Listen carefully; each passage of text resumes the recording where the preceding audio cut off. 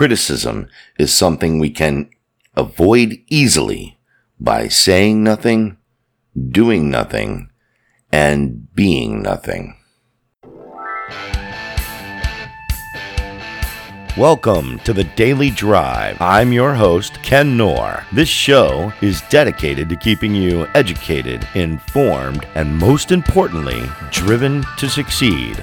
We want your feedback, so call us at 1-800-437-5121. Everyone on the Daily Drive Show team hopes that you enjoy this show.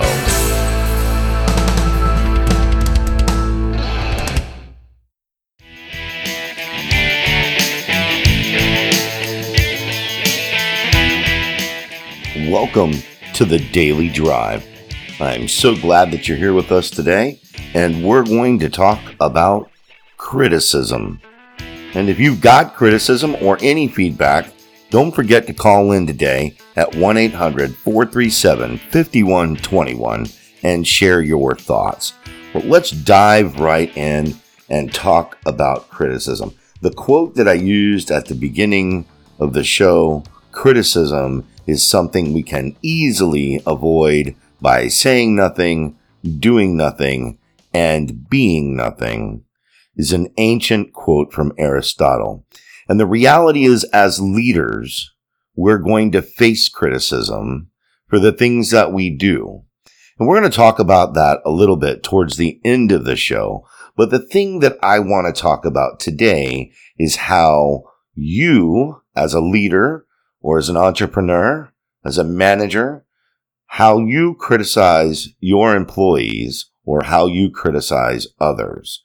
You need to remember, when you criticize your employees, what they will remember most is how you made them feel. When virtues are pointed out first, flaws seem less insurmountable. So you must, during moments of criticism, offer a balanced approach. There was a time when violators of accepted standards of behavior were punished publicly, in the market square, put in the stockades, if you will. People passing by would talk about them and throw bad things at them, spit on them even. The intent was obviously to discourage others from imitating this behavior. Publicly embarrassing staff, on the other hand, harms motivation. There's an old phrase, an old adage of praise in public and criticize in private. Public humiliation is a flawed motivation strategy. It fosters employee resentment, harms morale, and can destroy motivation. Let alone, it prevents employee engagement from ever occurring. When employees fail, managers should follow that advice to praise in public and criticize or correct in private.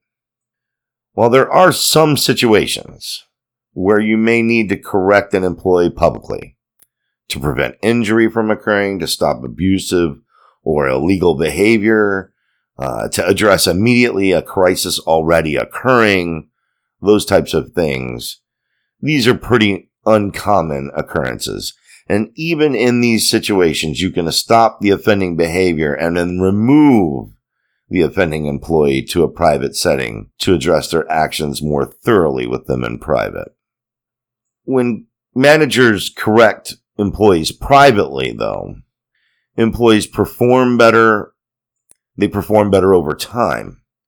As much as possible, use this strategy to improve employee performance. It's effective leadership. As much as possible, give your employees their stars in public and their stripes in private, and they'll respect you for it. Public praise is great for both recognition and learning. When you share specifically what was great and why it was great publicly, not only does it have more meaning for the person being praised, it helps the whole team learn something new. So make sure to provide details about what the person did, the impact, and the context so that the whole team learns. For example, don't say, Bob did a great job. Instead, Bob came up with the idea for X and then got the budget for it. As a result, you are all 85% more efficient. That means less grunt work and more time for cool projects for everyone. Thank you, Bob. Private criticism is important in order to be kind and clear. Candor is critical to employee development. We can't just blow sunshine up their skirts, so to speak. And it's much kinder to criticize someone in private. Public criticism can feel unnecessarily harsh. Private criticism is much less likely to trigger a person's defense mechanisms. Defensive reactions make it much harder for a person to accept that they've made a mistake and learn from it. You can see this in the real world around us today in social media. Disagree with someone publicly and criticize them, and you're likely to get a very defensive reaction because you posted openly in front of their colleagues and friends and called them out for something. You might be right, but you're going to get a very defensive reaction. In the case of employees, you do not want to trigger their defense mechanisms because at the end of the day, all you want them to do is improve, to learn from their mistake. And if their focus and energy is on defending themselves, they won't learn. Public praise and private criticism is a rule of thumb, not a hard and fast rule. The key things to keep on the top of your mind are these basic questions. Are you showing that you care personally? Are you challenging directly? If the answer to those questions is yes, you're in good shape. Even if you're violating the rule of thumb, consider these possible exceptions. While most people do like to be praised in public, for a few, any kind of public mention is cruel and unusual punishment. So when praising people, your goal is to let them know what they did well as clearly as possible in the way that will be best for them, not the way that you'd like to hear it. Remember, candor is measured at the listener's ear, not the speaker's mouth. That's why I recommend a variation to the golden rule for feedback. The golden rule is do unto others as you would have them do unto you. But for feedback, it's better to do unto others as they would have you do unto them. So consider how they want to get the feedback when you're giving feedback, whether it be praise or criticism. When you're focused on caring personally, you will naturally be more aware of the other person's preferences and adjust for those preferences accordingly. For group learning, you may want to consider the opportunity for both praise and criticism. Praising in public has the great effect of showing everyone what success looks like so that they can learn from the accomplishments of others. Whenever I praise in public, I like to be explicit about this public learning, saying something like, because I want to make sure all of you learn from what Jeff did. When I want to encourage public criticism so that everyone learns from each other's mistakes, I let it be self-reported. I try to make people feel comfortable admitting mistakes by building a culture of self-criticism. Leaders like you and I, though, are the exception to the rule. See, the trouble with most of us is that we'd rather be ruined by praise than saved by criticism. That's true for leaders, and I want you to hear that again.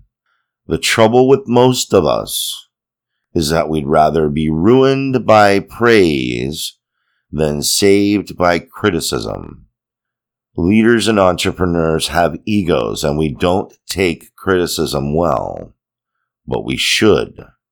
Great bosses don't criticize in public, and they discourage employees from criticizing each other in public. However, they should encourage employees to criticize them in public.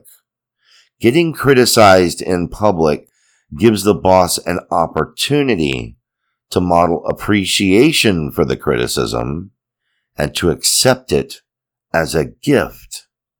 To, in essence, show employees how they should accept criticism. Great bosses encourage employees to criticize them in public. It also saves time. If one person has criticism of you, it's likely others do as well. You can address the issue for everyone all at once if you do it in public. Finally, there's one boss and a lot of employees, so it's harder to get the boss on the boss's calendar. I can't have every one of my employees get on my calendar to tell me the same criticism of a direction we're going in. It's much better to have that in a public forum. Employees have got to catch as catch can, and sometimes that means in public. However, when you get criticism in public, if you just naturally shut it down, you will train employees to never criticize you in public. So, you want to encourage public criticism of yourself. You need to be careful about how you respond to that criticism, accepting that criticism as a gift, and praising employees for giving you criticism. It's hard sometimes as leaders to do, but that's what I leave you with today. I hope you have a fantastic day. I hope everything goes the way that you want it to go today, and I hope you open your ears and your mind to accepting criticism today, because it just makes you better. So take a minute today and share with us how you have used criticism effectively and what your techniques are and how you have accepted criticism effectively. Call us at 1-800-437-5121 and we'll share your responses probably on Feedback Friday. Have a great day and we'll talk to you tomorrow.